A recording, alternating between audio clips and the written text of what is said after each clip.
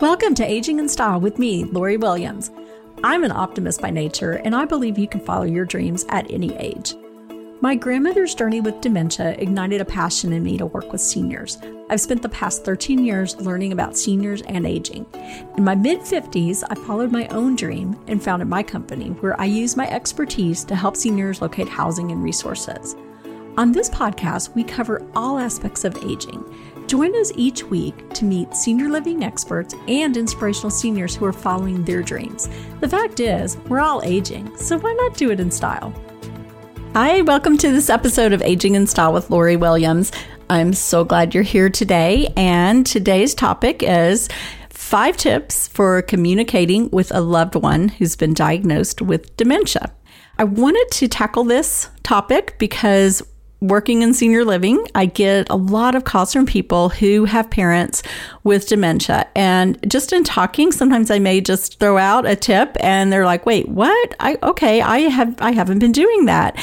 And, when they implement what I mentioned, suddenly things are a lot better and the arguments have gone away or the stress. So here are some of the tips that I think, there's a lot of good tips out there, but these are the top 5 that I want to share with y'all today. Bearing in mind that with dementia, communication with your family member, it becomes harder.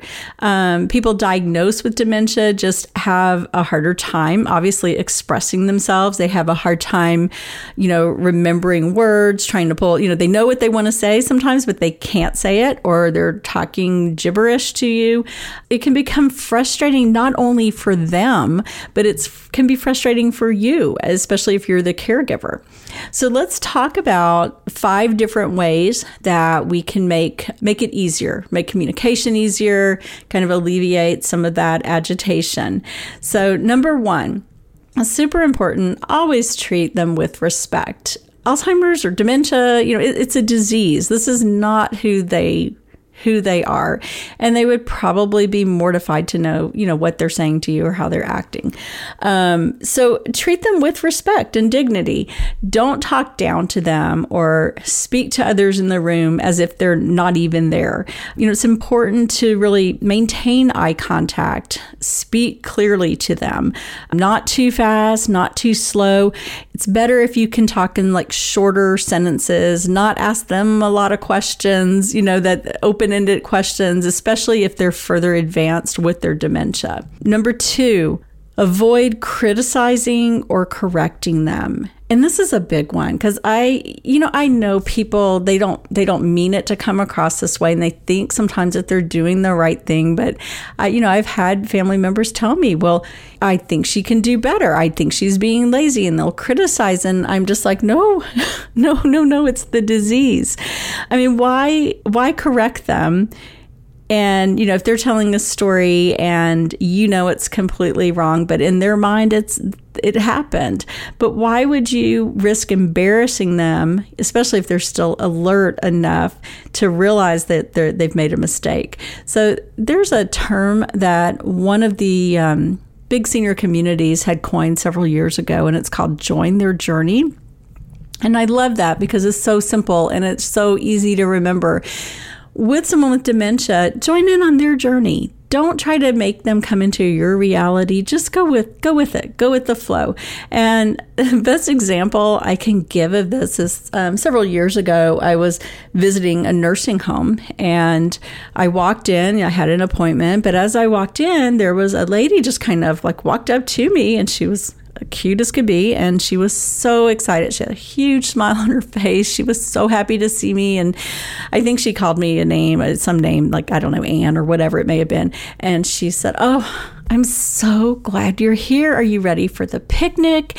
And did you bring the potato salad? Because your potato salad is always the best." And I'm just like, yeah, sure, yes, I did. And, I wasn't going to say, no, I'm not who you think I am, and I did not bring the potato salad, because what would that do other than embarrass her and maybe cause her to be, feel very agitated? So I just joined her journey, and I went and sat down with her. It was maybe 5 minutes, and we had the best conversation about, going on this picnic and about this great potato salad. And guys, I can't make potato salad. I don't think I've ever made potato salad. But at that time, in that lady's mind, I made the best potato salad in the world.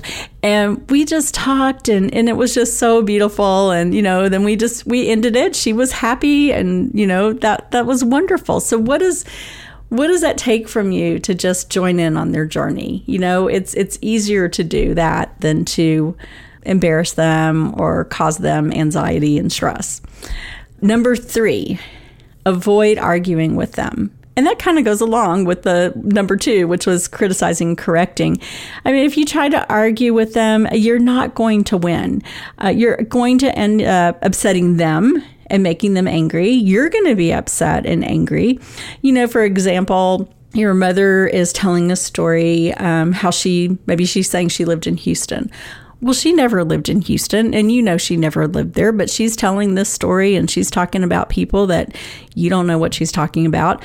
Just let her talk. Don't say, Mother, no, we never lived in Houston. I don't know why you're saying that, and keep trying to force them into your reality.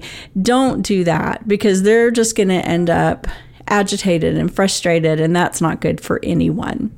Tip number 4. Oh gosh, y'all, this one comes up so much, and I know this is a hard one, but don't remind them over and over that a spouse, a parent, or a child has died. All you're going to end up doing is upsetting them. And I recently had a family, and I know the daughter felt she was doing the right thing, but the mother had dementia. The father had passed away a few weeks prior, and so he had been her caregiver, so she kept asking for him. And then the daughter would say, Mom, he died. Remember, he's passed away. Remember, we went to his funeral, and would just go through the whole thing with her. And so each time her mother was reliving it like it had just happened. I mean, I just can't imagine causing that kind of pain, because it's the same pain every time. Another example, and I know my own grandmother did this, she would ask where her mom was. And what purpose would it serve to say, your mom died 90 years ago? No. I mean, we would say, oh, she just went to the store, and then just redirect, just go on to something else. Another example of this, and it's a personal example that I have, is that when my husband and I were in our 20s, his mother was diagnosed with cancer. She had lung cancer, and it metastasized to her brain. And so she had a brain tumor. And when they went in and took the brain tumor out, it was like she had dementia. And of course, I mean, we were young. We had never really experienced dementia at this point, or what was dementia-like behavior, which is what she had.